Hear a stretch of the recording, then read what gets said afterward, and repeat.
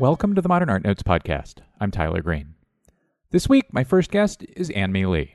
She's in two exhibitions at the Yale University Art Gallery: Artists in Exile, Expressions of Loss and Hope, which considers the work of artists who have left the countries of their birth, and Before the Event After the Fact, Contemporary Perspectives of War, which examines how photographers have portrayed war.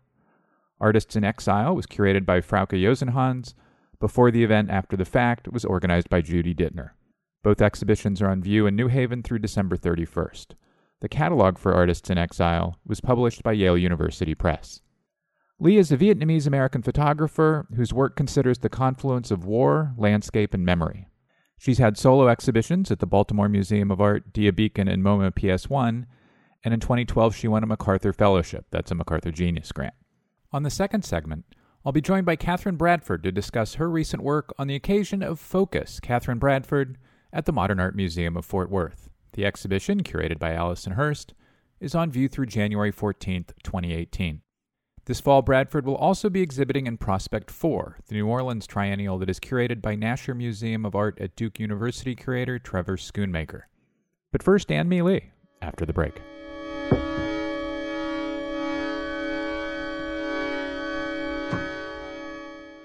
Celebrate Pacific Standard Time LALA, an ambitious exploration of Latin American and Latino art in dialogue with Los Angeles, on Saturday, November 11th at 7:30 p.m. Hailing from the colorful La Boca neighborhood of Buenos Aires, Maria Volante and Kevin Carroll Footer of the Blue Tango Project will fill the open-air stage with echoes of tango's forbidden pleasures and the lament of solitary blues soul. Learn about this free event and get tickets at getty.edu/360. The most exciting and critically acclaimed exhibition of the fall season is now on view at the Museum of Modern Art in Manhattan. Items, Is Fashion Modern? Explores 111 garments and accessories, from doorknocker earrings and the little black dress to the bucket hat and the white t-shirt. Items that have had a profound impact on the world over the last century. Get more info at MoMA.org and plan your visit today. See 6 Pacific Standard Time exhibitions in San Diego for free or reduced admission over Thanksgiving weekend by simply showing an ID with an out-of-San Diego County zip code. Exhibitions include Art of the Americas, Pre-Columbian Art from Mingay's collection at the Mingay International Museum, Memories of Underdevelopment, Art and the Decolonial Turn in Latin America, 1960 to 1985 at the Museum of Contemporary Art San Diego, Point Counterpoint, Contemporary Mexican Photography at the Museum of Photographic Arts San Diego, Undocumenta at Oceanside Museum of Art, Modern Masters from Latin America, the Perez Simon Collection at the San Diego Museum of Art, and Xerographia, Copy Art in Brazil 1970 to 1990 at the University of San Diego. More information at pstlalasandiego.org.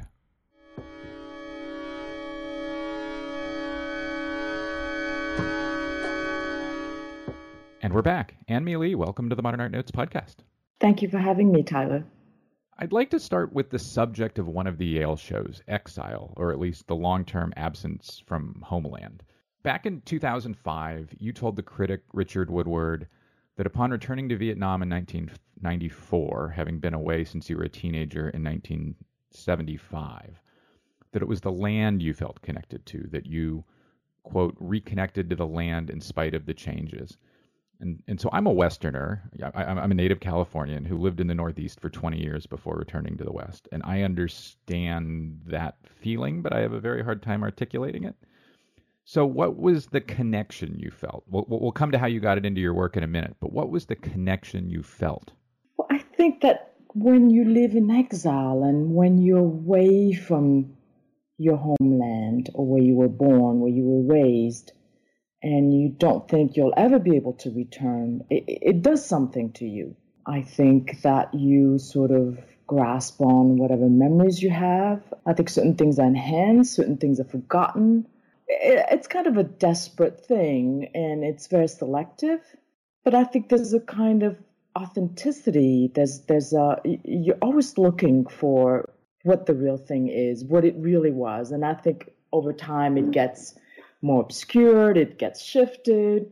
And so, for example, going to the movies and seeing all those Vietnam War movies, and I could spot, whether we were really in Vietnam or not. And I knew from the beginning that before Vietnam opened, that all the Vietnam War movies were shot in the Philippines or in Thailand or in Malaysia. Somehow it seemed to me that the palm trees were not quite right, or the rice fields were not the right green.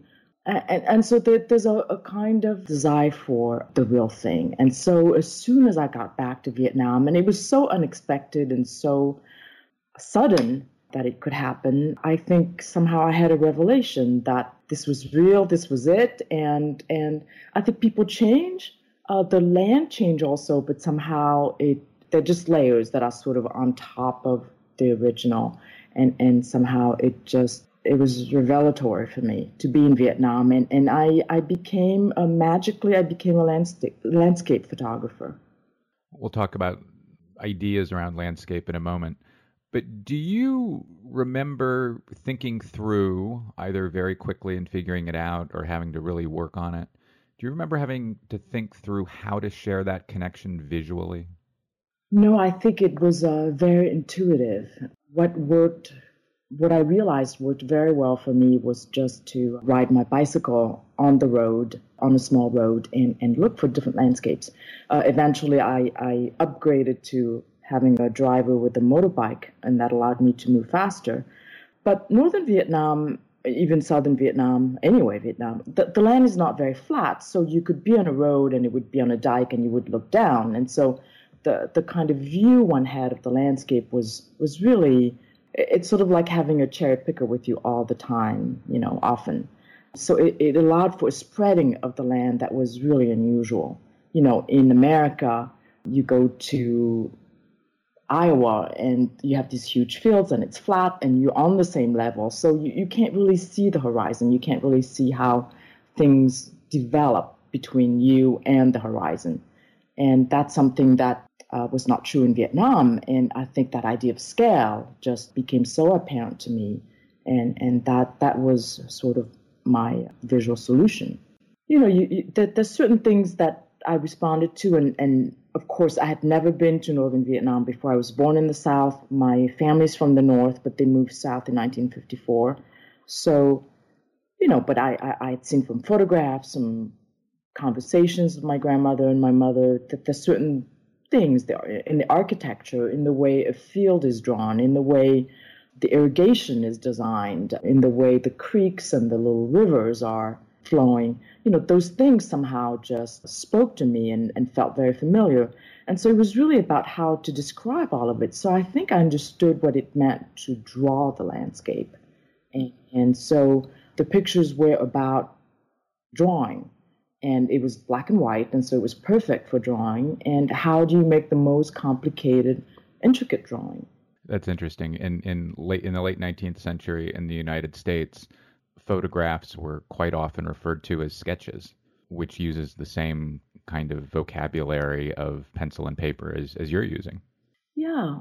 I think drawing is also a way to draw the viewer into the picture. So where do you start? I think it's very similar to what happens with landscape design. You need to bring someone into the space and you need to sort of guide them.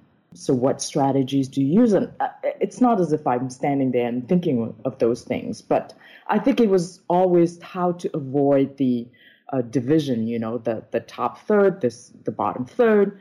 It just seemed to me that one of the issues I had with landscape photography was the way people summarily divided a photograph into 2 parts, 3 parts, horizontal parts. And so how do you provide a structure that was much more intricate and more interesting? So turning back the clock to the early to mid 1990s, was your initial interest landscape or soldiering or war and conflict? Which came first? I would say none of the above. When I started grad school, I was not trained as a photographer, so I discovered photography by chance. I was trained as a scientist. I was supposed to go to medical school and really discovered photography by chance. You were a biology major at Stanford, for example. So in California, I moved to France, and through my photography professor at Stanford, got a job as the staff photographer of this Guild of Craftsmen. And so I learned, that was my training ground, photographing staircases and vaults and castles and churches. And so I was interested in that tradition of the craftsman, of the woodworker and the stonemason, the stonecutter. So, I was primarily interested in making portraits and photographing interiors. I was interested in the tools. I was interested in history. And I think when I came to graduate school, I was still holding on to those notions of what was interesting.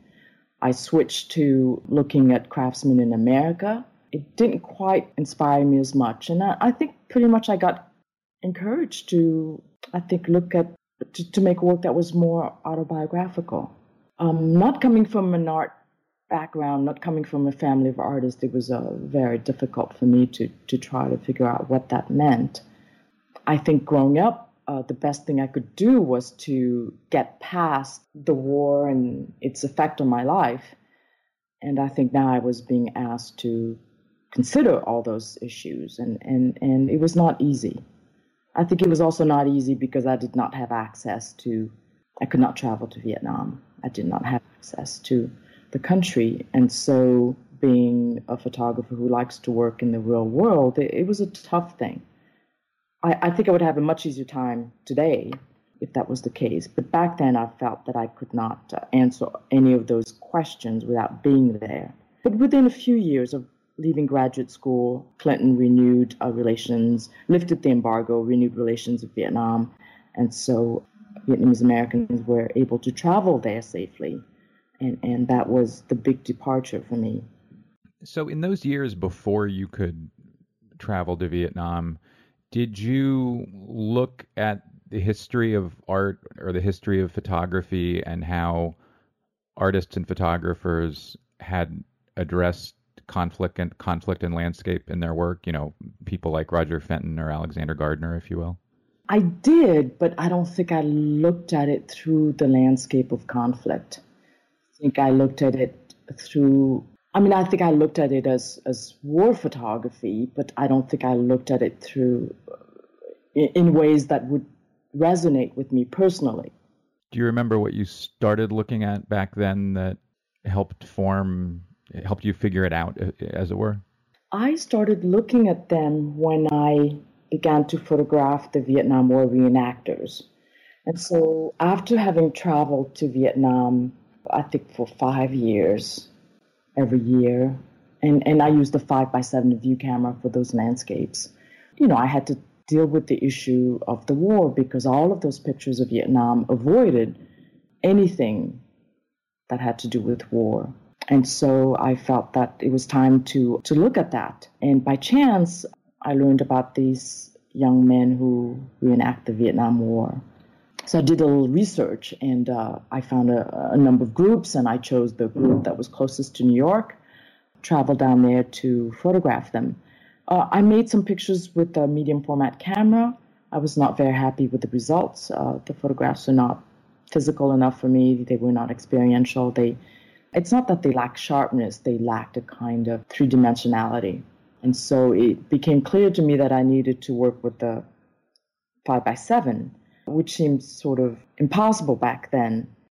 I'd never really quite photographed action using the view camera. But then I remembered the, Fenton, and I remembered O'Sullivan, and took great inspiration from them.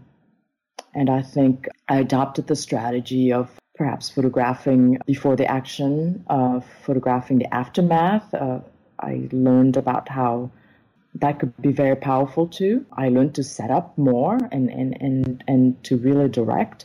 So that's when I started looking at those photographers in a way that was much more personal. The body of work you were just referencing is titled Small Wars, and we'll be talking more about it as we go along, and we'll have images from it on manpodcast.com.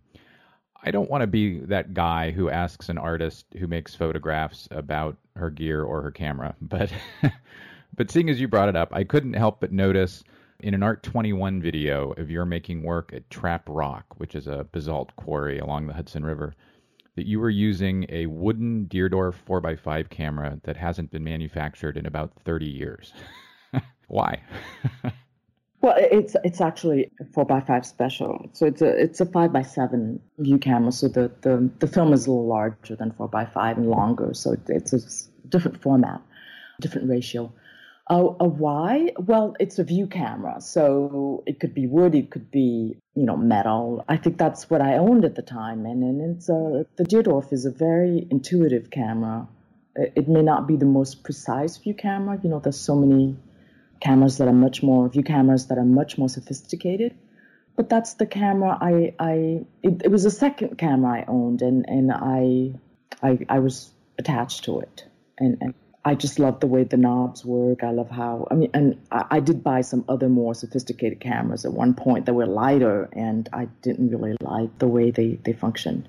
But I use it because of the larger negative and because of the quality of the prints that I can get from that negative. Obviously, there are very sophisticated digital cameras these days, and I think if I was shooting 4x5, there would be no question I would switch to a digital camera. But I think there is something about the 5x7 neg or 8x10, the quality that it gives to a print that is difficult to obtain with the digital camera. I think there's a stacking up of things that happens with the digital file. The way the chip records information, that doesn't happen on the negative. I think you sense that there's space in between two things that are in front of one another. And there's a descriptive quality that I really liked. We've been speaking about landscape pictures, but you very often, whether it's the Vietnam pictures or the Small Wars pictures or the 29 Palms pictures, very often have people in your landscape. Sometimes they're very tiny, sometimes they're a little bit bigger. But they're very rarely the primary thing in a picture. Is placing of a human or kind of in the context of the landscape, small scale human activity, is placing a person in a picture a metaphor for you, maybe for the smallness of the individual in the context of a war, or does it do something else for you? There's some other reason you like having people in the pictures. I think it's about giving context. It goes back to something that's really important to me, the issue of scale. And scale works in many ways. It could be about a Vietnamese drowned out in American foreign policy, being shuttled back and forth and suffering the consequences. It could be a young soldier, in the larger machinery of American military forces. It could be, just the farmer working hard on his rice field. So, and maybe because I'm not necessarily a very psychological photographer, I tend to step back away from a close-up of a person. I mean, it's not that I don't try to make portraits. I don't think it's necessarily my strength. I think there's something very moving about seeing the context of the individual within something that's so much larger. And sometimes, the individual can trick it out. Sometimes you're just overwhelmed by those larger forces. I think it can be very moving, and it can make one think about the greater issues at large. I think in America sometimes we're so concerned about ourselves, and we're so concerned about our individual lives. And I think this is a way to say that we're just one aspect of something so much larger and so much more complicated. And it's not that I feel helpless, but perhaps I have felt helpless in the past. As I prepared to speak with you, I spent a lot of time thinking about how war had been portrayed in centuries of paintings, and it tends to come forward as the heroic moment, the death of the hero, or the hero having participated in some momentous action, or pictures of the moment of victory, such as in like Velázquez's Surrender of Breda. And in your pictures, Small Wars or 29 Palms, people are just cogs in the machine, and they are really small within enormous spaces. And it's 180 degrees from the way art history has done war, which is really kind of thrilling. Well, I'm not so much interested in portraying war. I think I'm more interested in portraying its effect I'm more interested in looking at how one prepares for war, or how war affects, or the consequences of war, and how morally, right it is to embark into such an endeavor. I think I was basically trying to talk about war in a way that I had not seen it being portrayed while I was growing up. And I think while I was growing up, it was all those things you mentioned, and I'm saying they were important moments, about the individual soldier in the field, about the action, about the devastation, about the horrors of war, and about victories also. And I think war affects people in so many different ways, and I wanted to touch on those other subjects. One of the ways you show the impact of conflict, whether real or training exercise or reenactment, one of the ways you show that impact is in explosions set in the landscape. Big ones, small ones, puffs of dirt, screaming streaks of light across a picture taken at night, for example. These are in both the Small Wars pictures and in the 29 Palms works too. There's so many of them, I figured that's something you must like showing. There must be a reason you gravitate toward those pictures. What is it? It's something that I grappled with.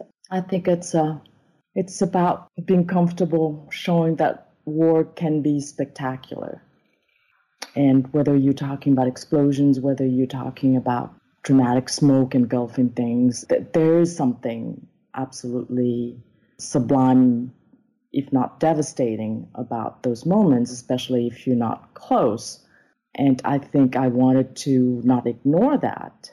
I think it was a way to say that, yes, there could be some things that are spectacular and exciting, maybe not the right word, but thrilling. But at the same time, it's also devastating. And I think it was a big step for me to feel comfortable treating the subject in complicated ways. There's just not one way one should feel about war, and I think it can be thrilling. I think a soldier who goes to war experiences something that is out of the ordinary. I think people perform in ways that they would not perform in normal life. I think they have friendships and relationships that are extraordinary, and they feel like superhumans in a way. But then there are also, some devastating sides to war, of course. And so I think I wanted to try to explore all the contradictions.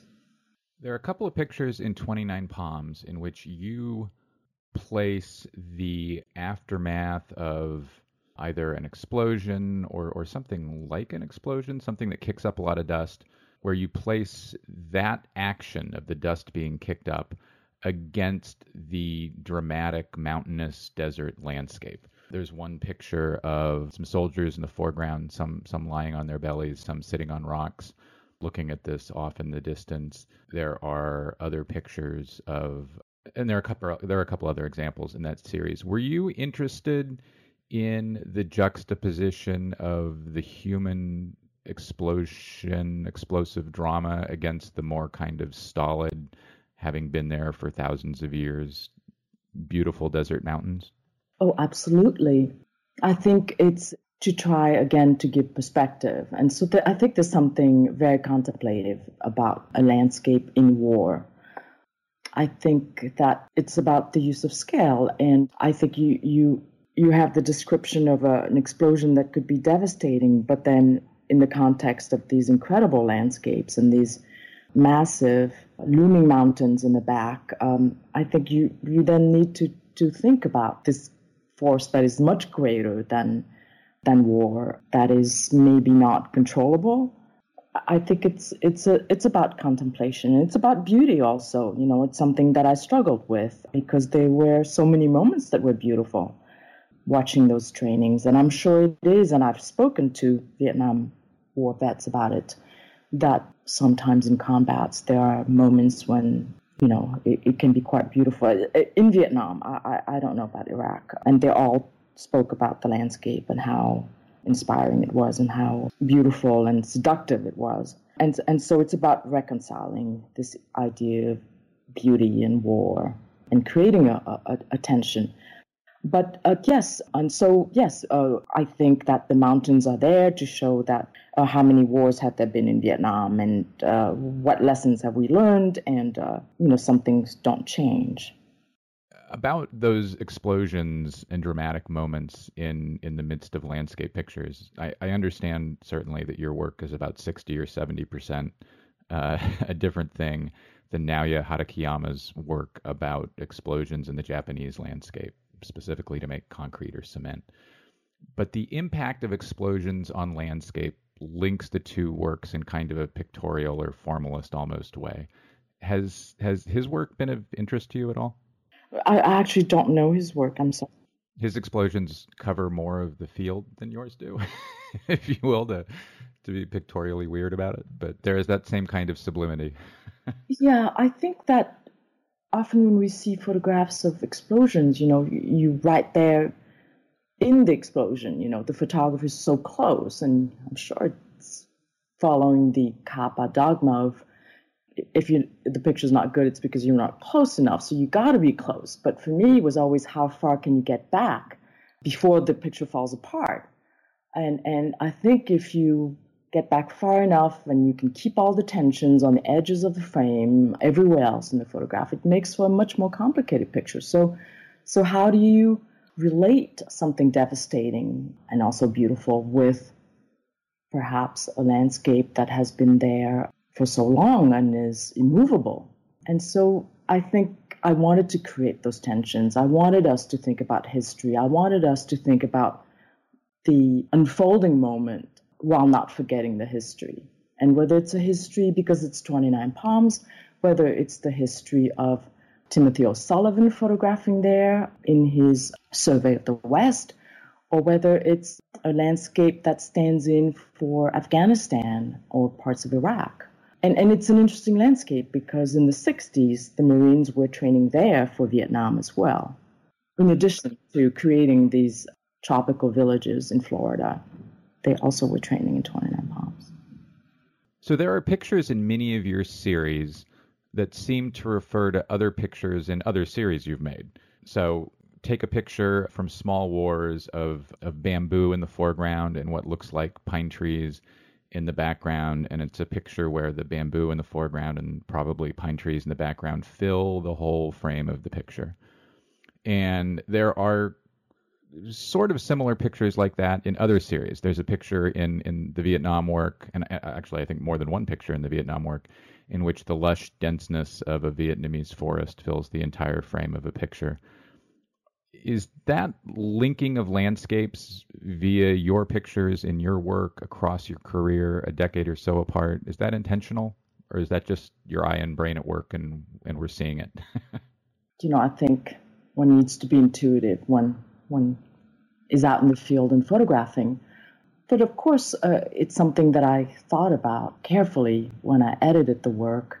And it's that one moment when I actually feel that I wanted to kind of shove the landscape into the viewer's face. And this is where we are. And this is what it looks like. And I think perhaps I wanted, just as much as the way you construct a movie, you have establishing shots and then you need to get close-ups and you need to be up there into the materiality of things. And I think that's what those moments are for. And I understand that, because my pictures are much more constructed. They have a certain scale. They have they're more subtle. And I felt that I needed to give them to break up the rhythm, or to give them a rhythm by changing the point of view and by pulling the viewer much closer. But it's also, I think at times I just reverted back to remembering a lot of war movies with the soldiers just walking through the jungle and, the leaves are hitting him in the face and the leeches and all of this. And I think it's also about that, or just pushing the leaves to see what's on the other side. That idea of not being able to see the enemy right away, or seeing the landscape, or seeing the arrival, or seeing your escape. So I sort of have the same question about two very different pictures. One is from your recent series, The Silent General, It's a picture of the burning of a sugarcane field in, I'm going to mess up this pronunciation, sorry, Houma, Louisiana? Huma. And so it's a picture, as you can probably tell from my description, it's a picture where there's a lot of smoke because the cane field is being burned. And there are a lot of pictures, especially in Small Wars, of smoke being used by the actors in the picture. For example, in Small Wars, to mask what I think is to mask the landing of a plane. Are you rhyming? I don't know if that's the right word, but are there conscious smoke references across the pictures? And is there a relationship there you hope we find, see, and think about? Well, I think when you see smoke, you immediately think disaster, you think aftermath, you think the apocalypse. And so I think it's definitely a recurring motive in my work, for sure. And it could be the ending of a movie too, the horseman riding away and the place is in smoke, or arriving and trying to save a place, and it's in smoke, or arriving too late. It's so fraught for me, this idea.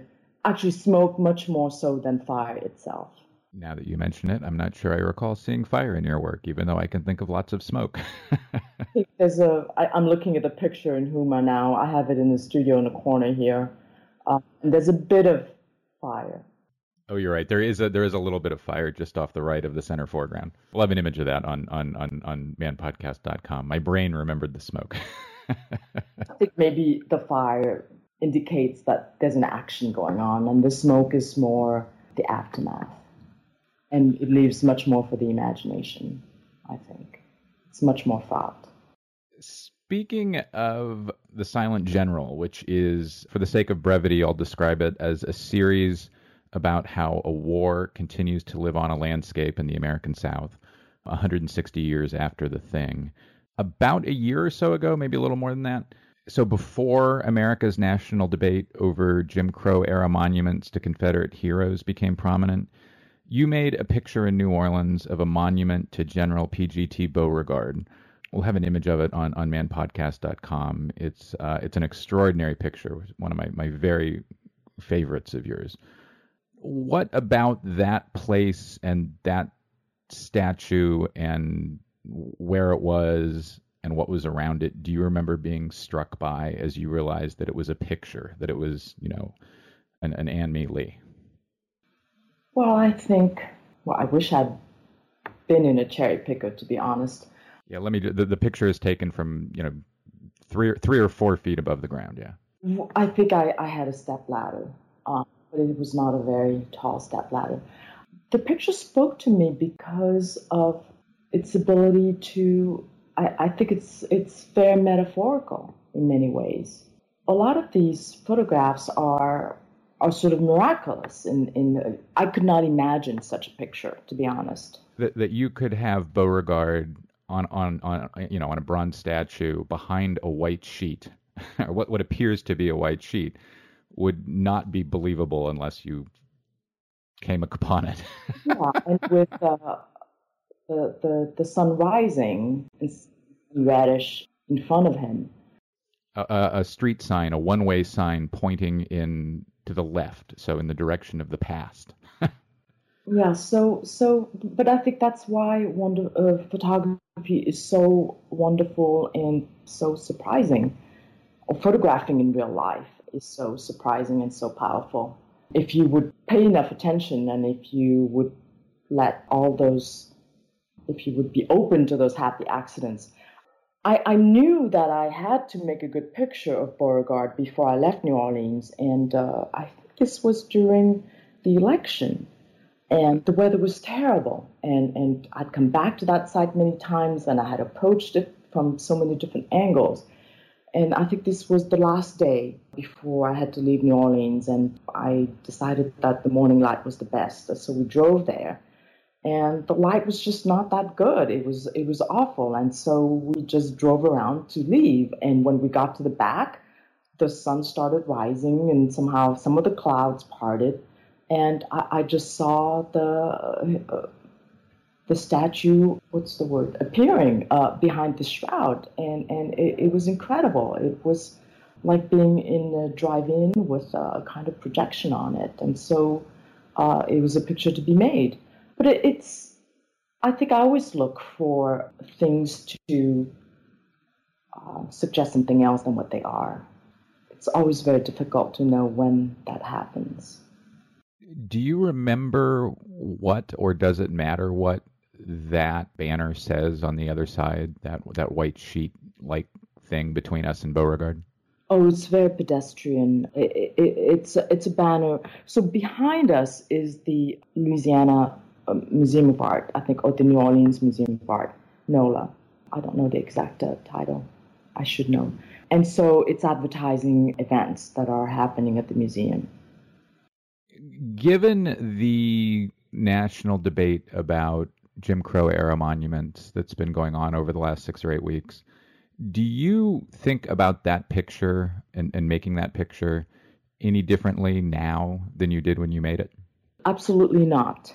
I'm happy that it's suddenly more relevant. But I think I knew that that picture had a potential of speaking about all those issues in complicated ways. Strangely enough, it's in the news. So, I mean, I think it seems that usually something happens that inspires me or that upsets me, and I want to make work about it. And I think here, I mean, it was leading up to it. It's not that monuments were not being contested, but somehow I was sort of in step with the current events.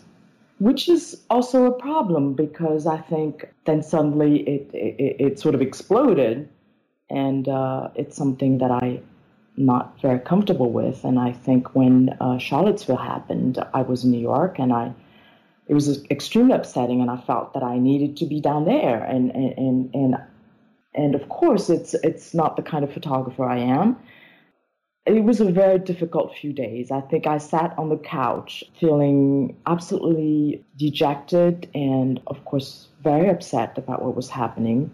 I knew that I should not be down there making pictures, but I didn't know what I should be doing. And so, it's something that I'm struggling with right now in terms of trying to make work that is current, but that is not frontline news. Yeah, that picture does it. I mean, that picture is full of 3 different histories all at once, and it's just one of the really great things. 2 other things I want to ask about. You made a series of work that I think I referenced earlier in a basalt quarry up the Hudson, a body of work called Trap Rock. It's obviously on your site, but it may be particularly well known to listeners as it was featured on Art 21. Why did a basalt quarry interest you in the first place? It was a commission for Deer Beacon that Lynn Cook gave me, and I think I teach at Bard College, and I take the Amtrak train up the Hudson every. If I can just fill in for listeners who may not be in the United States, Bard College is up the Hudson from New York City about an hour and a half, as is this basalt quarry. Yes, so I go to Penn Station every week, pretty much the last 15 years now. And the Amtrak rides along the Hudson River, and right before Poughkeepsie or right after Poughkeepsie, you get a glimpse of this quarry, and mostly these concrete towers that are looming and that are extraordinary and very monolithic and, in a way, very mythological.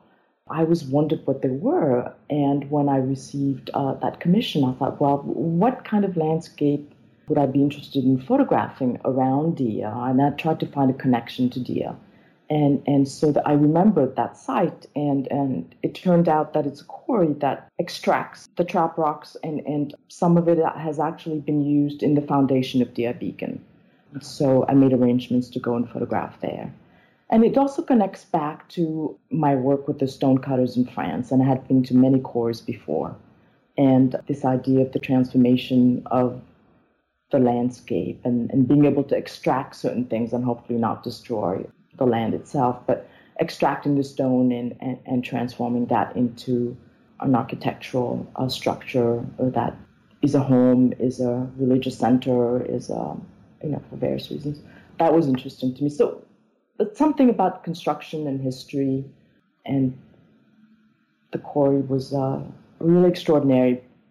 And I think the opposition of scale, the idea of this magnificent, imposing landscape in relationship to the worker and the activity, I think the difference in scale was also something I was interested in.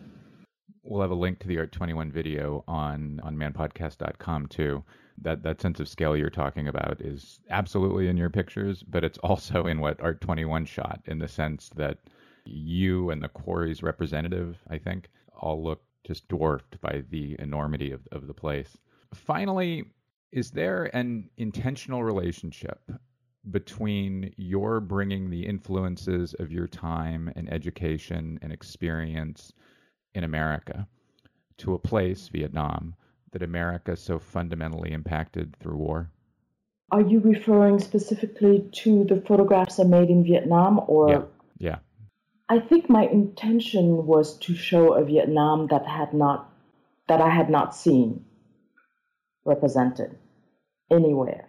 And I think living outside of Vietnam, living in exile, I was always looking for pictures of Vietnam. I would lift the corners of photographs and trying to look for things that spoke to me. And I don't think I ever saw anything that spoke to me about what Vietnam meant to me and what the connection was for me. And I think that's what I wanted to show. And it didn't matter to me that it completely avoided the subject of war. I think I did go to a couple of battle sites towards the end of the project, but it was really about the things that somehow made me understand that was my home, and that was Vietnam, and it had to do with the way the land looked, the way the land was worked, and the way people worked in the land. So I think I was also afraid that if I didn't do that, it may be destroyed with the next war. I don't know. One of the things that really got me thinking about that kind of feedback loop, Vietnam to America, America back to Vietnam, is a picture from the Vietnam series of patches of leafy vegetable garden, in which there's a path that comes right to where the viewer is standing, and then we see these rectangles of vegetables growing. And it's a picture that reminds me very, very much of Thomas Cole's 1836 Oxbow at the Metropolitan, where Cole paints all of the individual fields and farms that he's looking down on as these patches of distinct color and crop. And each of those are rectangles that all kind of bump up against each other, just like in your picture. All of these small plots of leafy greens, it's a black and white picture, but they're table greens, bump up against each other. I don't know if that's intentional or not, but it was hard to miss.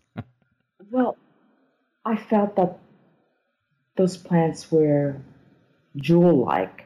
They were so beautiful, and the greens were so different. It was black and white, but, it would give you a gradation of grays. The light was so beautiful, and it was like a piece of jewelry that I was looking at, this tapestry of jewelry. What I was also told, and this is in a very small village somewhere in the north, I'd have to look at the location, but I was also told that some of the mounds were actual graves from way past.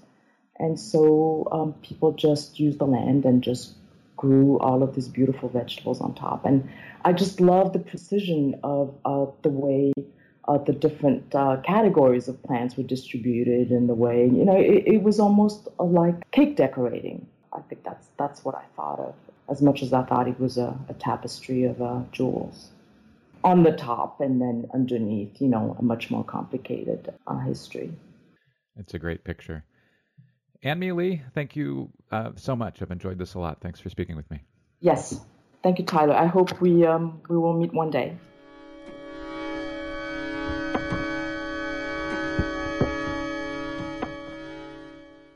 The Nasher Museum of Art at Duke University presents The Medici's Painter, Carlo Dolci and 17th Century Florence, the first American exhibition of Dolci's work.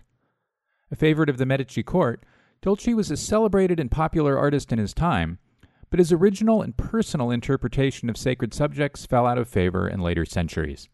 The meticulously painted and emotionally charged works in the exhibition come from U.S. museums, private collections, and major European museums, and allow for an overdue reassessment of an old master painter. Carlo Dolci at the Nasher Museum at Duke University, on view through January 14th, 2018. Visit nasher.duke.edu/Dolci for more. Support for the Man Podcast comes from the Pulitzer Arts Foundation, a museum that believes in the power of direct experiences with art. On view through March 3rd is Living Proof, Drawing in 19th Century Japan, exploring the methods, techniques, and subjects of drawings during Japan's Edo and Meiji periods. Originally created as the primary step in making ukiyo prints, drawings of the type exhibited were often discarded or destroyed through the process of printing. With more than 70 of these rare works on display, Living Proof bears witness to the working practices of some of the most celebrated print artists of the era, including Hokusai, Kunayoshi, and Yoshitoshi. For more information, please visit pulitzerarts.org. Experience the high life of 18th century Europe through the eyes of its greatest lover, Giacomo Casanova. Luxury, adventure, intrigue, and seduction. With more than 200 works including paintings, sculpture, and decorative arts, in a major exhibition bringing his sensational world to life. Casanova, The Seduction of Europe, through December 31st at the Kimball Art Museum. Plan your visit at kimballart.org.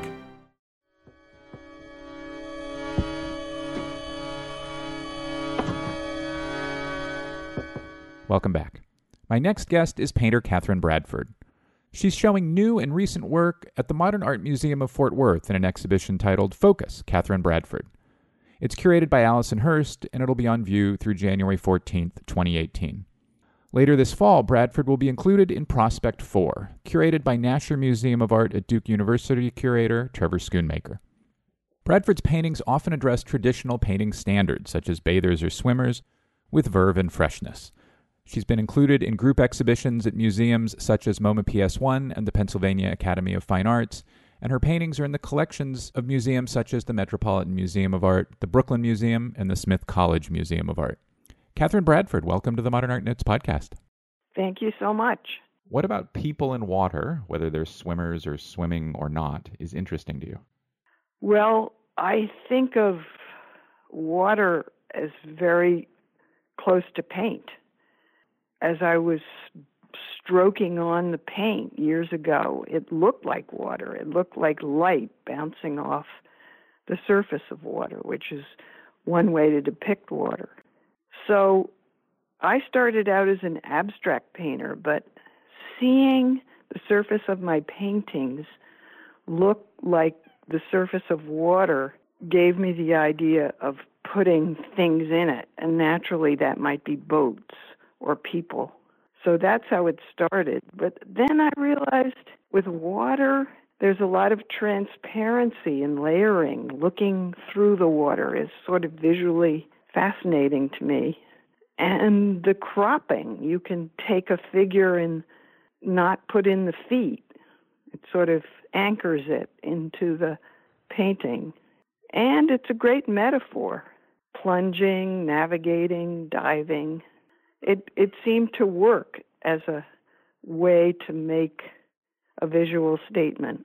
One of the things I've noticed in your paintings that now I'm thinking about in the context of water is that the figures in your paintings often seem to be light sources. You know, light doesn't necessarily come from beyond the scene you've painted. The figures themselves often seem to provide the light in the canvas. Is that your intent, or is that just a product of playing with the colors of skin against water? You know, no one's directly pointed that out before, and I think it's absolutely true, because a lot of my scenes are swimming at night. That's a favorite situation. Sometimes the painting starts out light, but then it gets darker and darker, and I love the thought of the ocean at night and people in it. Not that I actually do that, but I think it's I think it's kind of wonderful to think about. Not too hard, I guess. You know, the trouble with making the people the light source, which I do, they're kind of, some of them even have halos around them, is that I'm stuck with making the people Caucasian. And I've realized in the past years or so that somehow I've got to solve that and have a more variety of skin color. But I've done a lot of paintings, as you pointed out, of night skies with kind of magenta swimmers in them. Yeah, your skin tones vary, but when they vary, they often kind of vary toward the reddish. You know why? I love that color. They kind of take on a Nathan Oliveira, like to go way back in the 20th century painting canon. They kind of take on a Nathan Oliveira-esque multitude of hues within a single figure. But also, you're absolutely correct. The light in my paintings is very important, and often I stop the painting when I feel I've gotten a certain light, even though the rest of it may appear underdone or even unfinished. If I like the light in it, I'll stop the painting.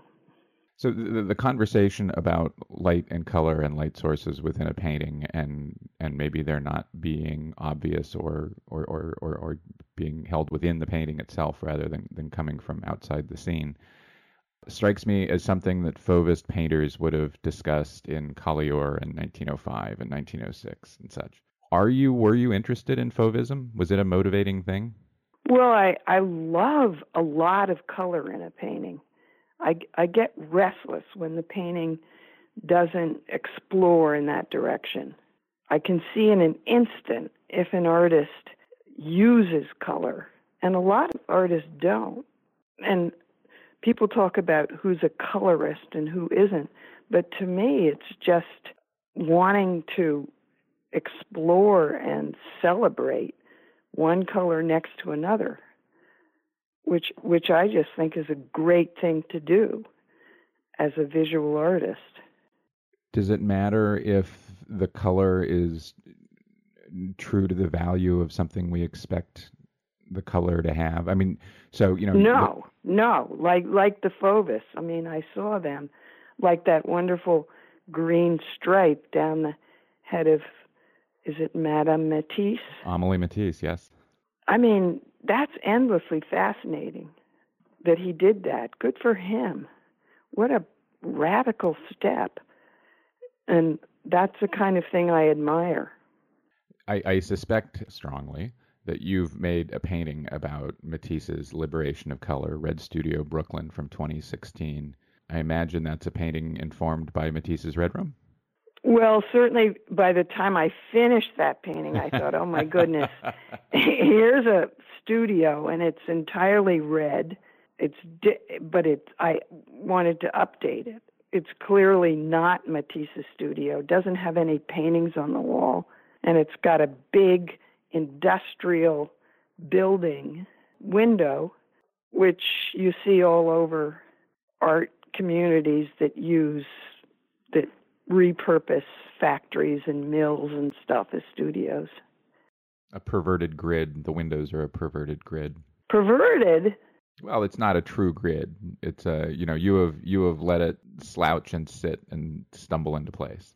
Well, what's interesting to me about that window is that you can see outside. You can see a little bit of light in the distance. And that's a feeling I've had many times being in my studio at night and realizing that I'm alone with my work. I'm kind of in my own world, but there is a real world outside the window, beckoning or not.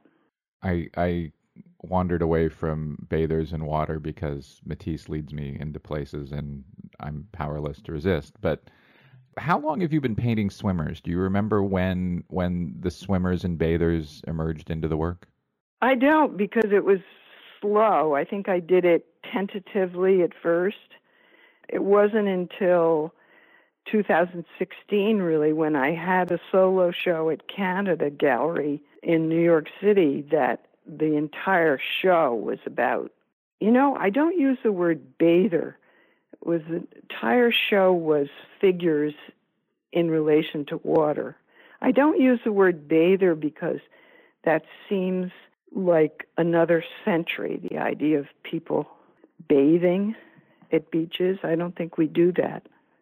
I mean, that's an interesting and grounding point, and the bather's tradition is rich throughout much of particularly French art history, right through Matisse and Picasso and probably later. And in recent years, it's been photographers such as Renike Dijkstra or Richard Misrak who have picked it up most. Were you interested in the bather tradition, or did it work its way into the paintings more as, swimmers one might see off of the New York coast?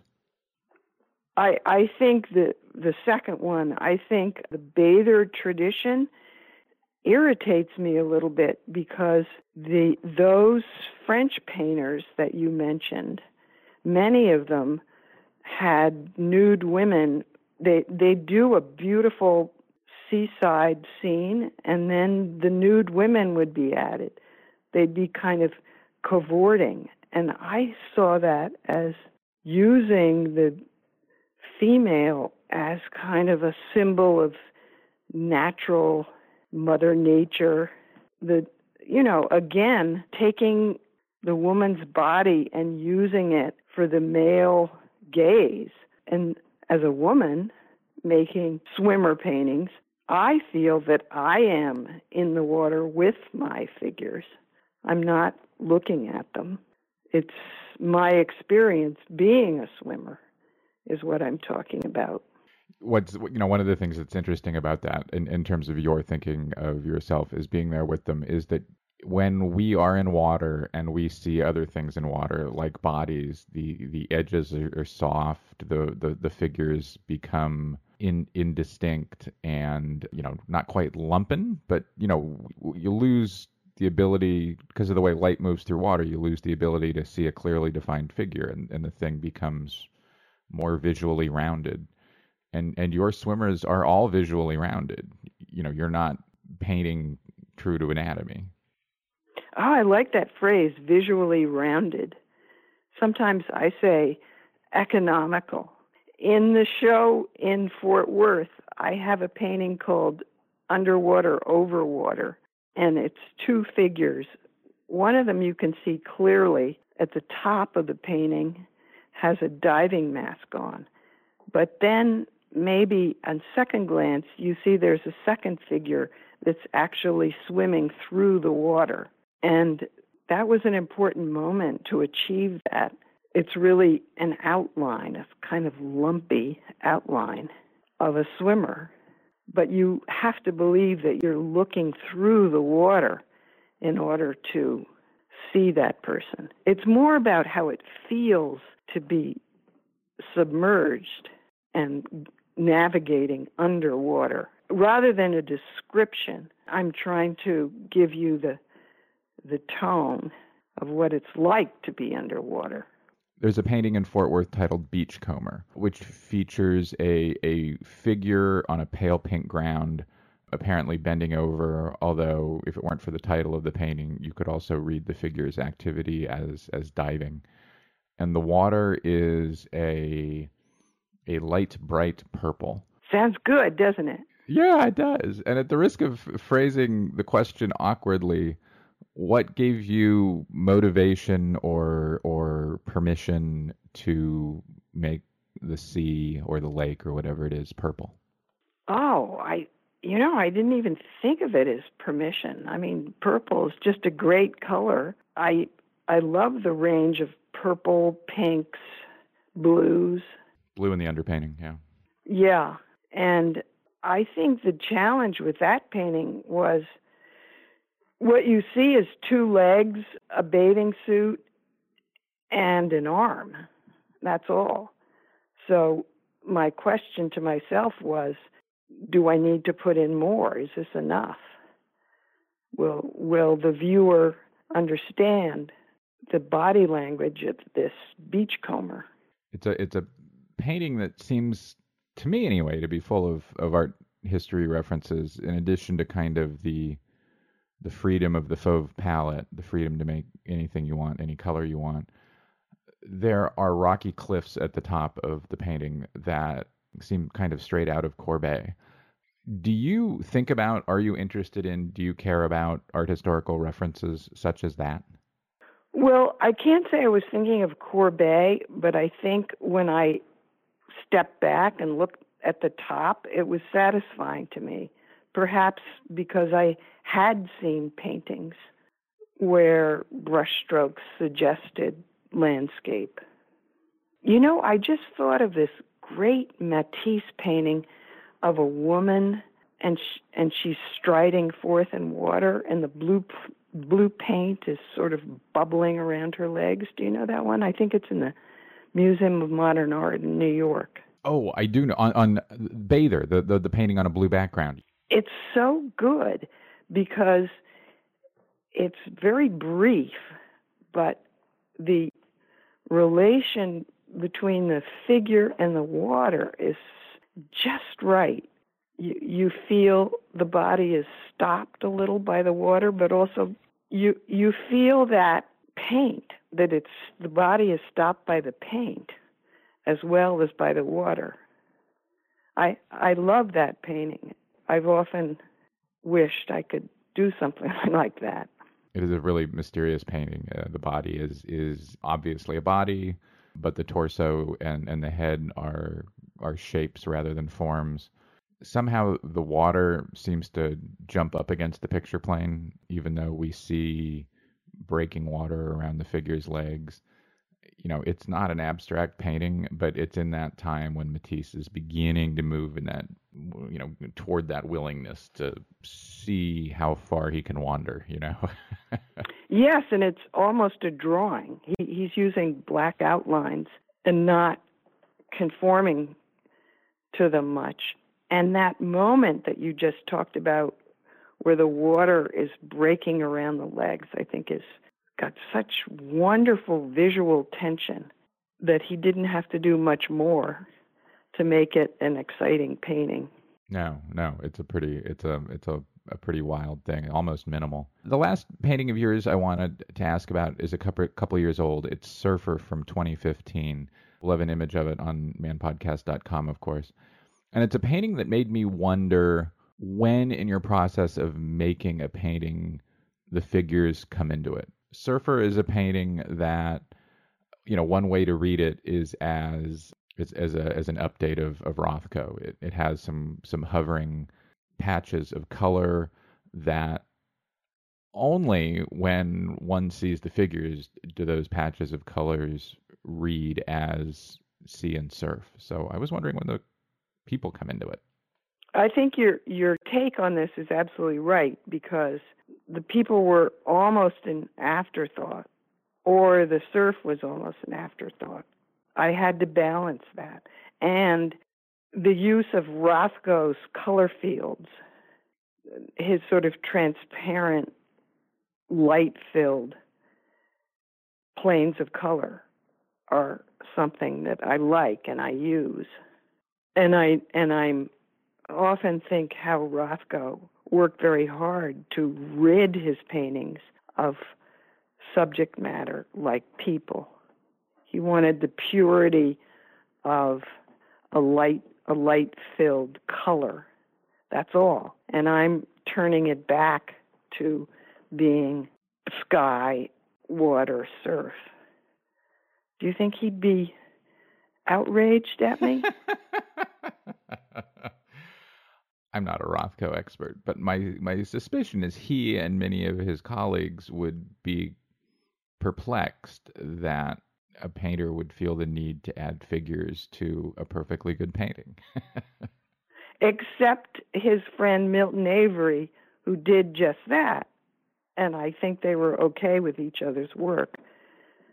So this surfer painting maybe has a lot to do with Milton Avery's divisions of sky and land and water.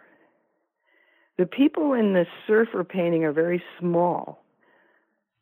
So as you said, you notice them secondly maybe.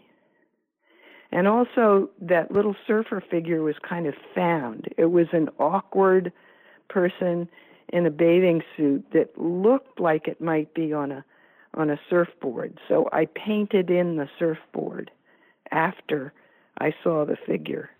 Were the figures then the last thing that you painted, except for the surfboard? No, I think there were a lot of figures, and I started editing them out and got it down to maybe 3. Or I found the surfer one, I put the surfboard in, and then maybe added some more. I was pleased at the interest that painting got from surfers, because I'm not a surfer, and I've actually never surfed. But I hope that was somewhat convincing.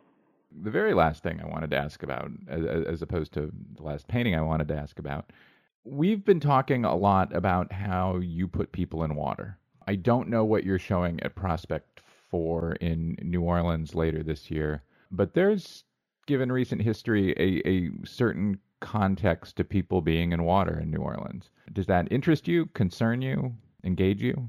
You mean the flood, the catastrophe part of it? Yeah. I was also thinking of that with my recent show in Texas, that maybe having water is not a happy sight at all. Yes, that's something to think about, the role of water as disaster. Well, I did do a painting called Fear of Waves that has one side of the painting is waves rolling in, and the other side is lots of people running away from the waves. It's not that realistic. I think it's more about fear than it is about water or waves. But I think there is an aspect of people being in water that is dark. There's a dark, and that's probably good, because I don't want to do paintings of leisure time. I want it to be a larger, more universal theme, maybe even epic. Yeah, that's a very cool painting. It's aqua waves crashing into water with people with arms splayed, and you can't quite tell, except for maybe the title of the painting, if they're at play or if the situation is of concern. Right. One writer said she could hear the squeals from the people when she looked at the painting, that there was a little bit of sound for her coming from that painting. That's a neat idea. Katherine Bradford, thanks so much. Thank you. That's all for this week's show. The Modern Art Notes podcast is edited by Wilson Butterworth. Special thanks to Steve Roden, who created the sound for the program. The Modern Art Notes podcast is released under a Creative Commons license. Please visit Modern Art Notes for more information. Thanks for listening.